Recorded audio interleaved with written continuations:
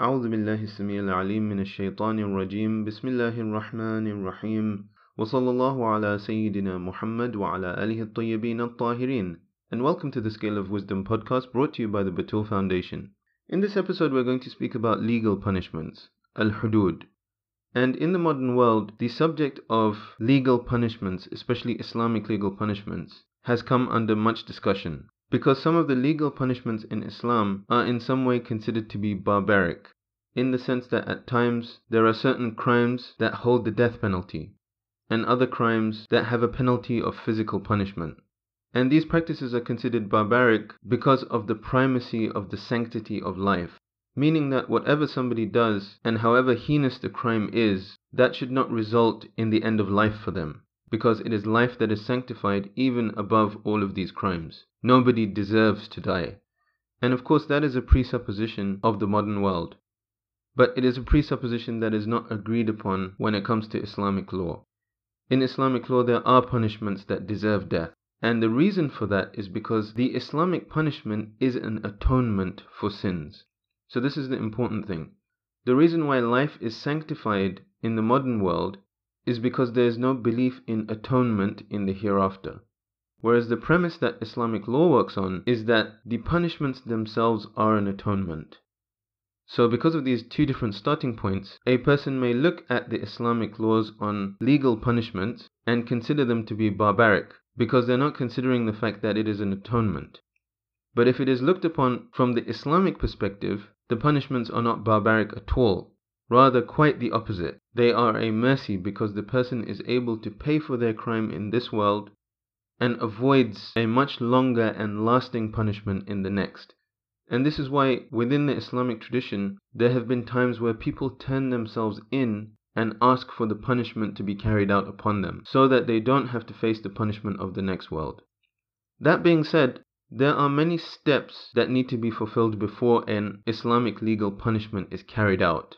And those steps are there to try and prevent a large amount of legal punishments. So this also has to be kept in mind, that even if the legal punishments at certain times for certain acts can seem to be severe, in order to establish that that crime took place, there are strict criteria that ensure only the most heinous of crimes, or the most open of crimes, are those that are punished. And of course the severity of the legal punishments also acts as a deterrent, which is something that shouldn't be underestimated.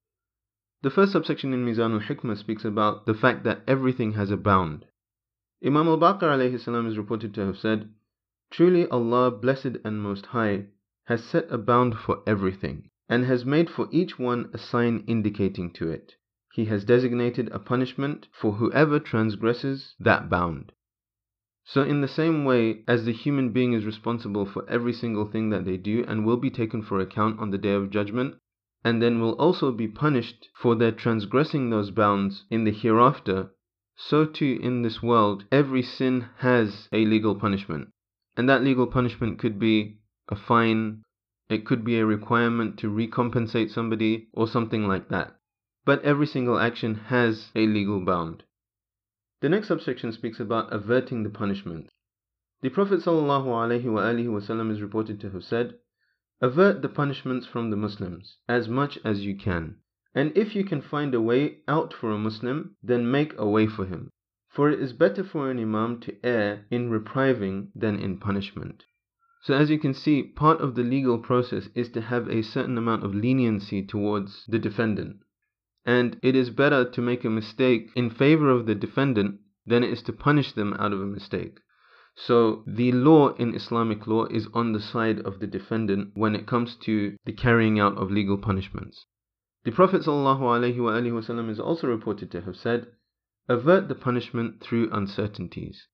So again, in Islamic law and the spirit of Islamic law, for a legal punishment to be carried out, the judge has to be absolutely certain. And they can even avert the punishment on a defendant through the assertion of uncertainties. So as you can see here, the law is on the side of the defendant. It is only in a certain case that a legal punishment can be taken out. The next subsection speaks about upholding the penal laws. The Prophet ﷺ is reported to have said, "Upholding one of the penal laws of Allah is superior to 40 nights of rain on Allah's land."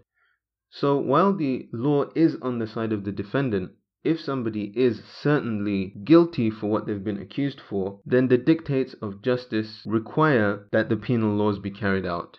Because otherwise there would be no use to having penal laws that were not carried out even in the most certain of circumstances. The Holy Prophet ﷺ is also reported to have said, "A penal law that is exercised on earth is purer than 60 years of worship." And of course the reason why upholding the law is more important than worship, and even of bounties like rain, is that without the benchmarks of justice in a society, that society falls into chaos. And so the upholding of the law is of great importance.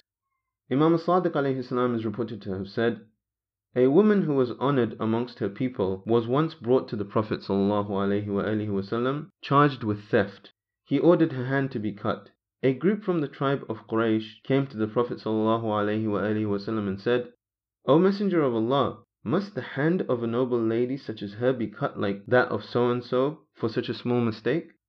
He replied, 'Yes, indeed, those before you perished because of such a deed. People used to uphold the punishments for the weak ones among them and exempt the strong and the noble ones of them, and therefore they perished.'" So the important message in this hadith is that the law should apply to everyone equally. It shouldn't be the case that the rich and powerful get away with the crimes that they commit. Rather, if there is something established for one member of the Muslim community, it is established for all of the members of the Muslim community, whether they be rich or poor, wealthy, powerful, or weak and downtrodden. The next subsection speaks about how there is no intercession, bail, or oath in legal punishment. The Holy Prophet ﷺ is reported to have said, "Every man who stops the exercise of one of Allah's penalties by his intercession will continue to be exposed to Allah's anger until he ceases." So again, as you can see here, if people try to exercise their power in circumventing the law, then that is something that is disparaged in Islam and something that should not take place. The Holy Prophet ﷺ is also reported to have said, "There is no intercession, bail, or oath in a legal punishment." And again, these are all methods in which the powerful might try to seek and get out of their legal punishments.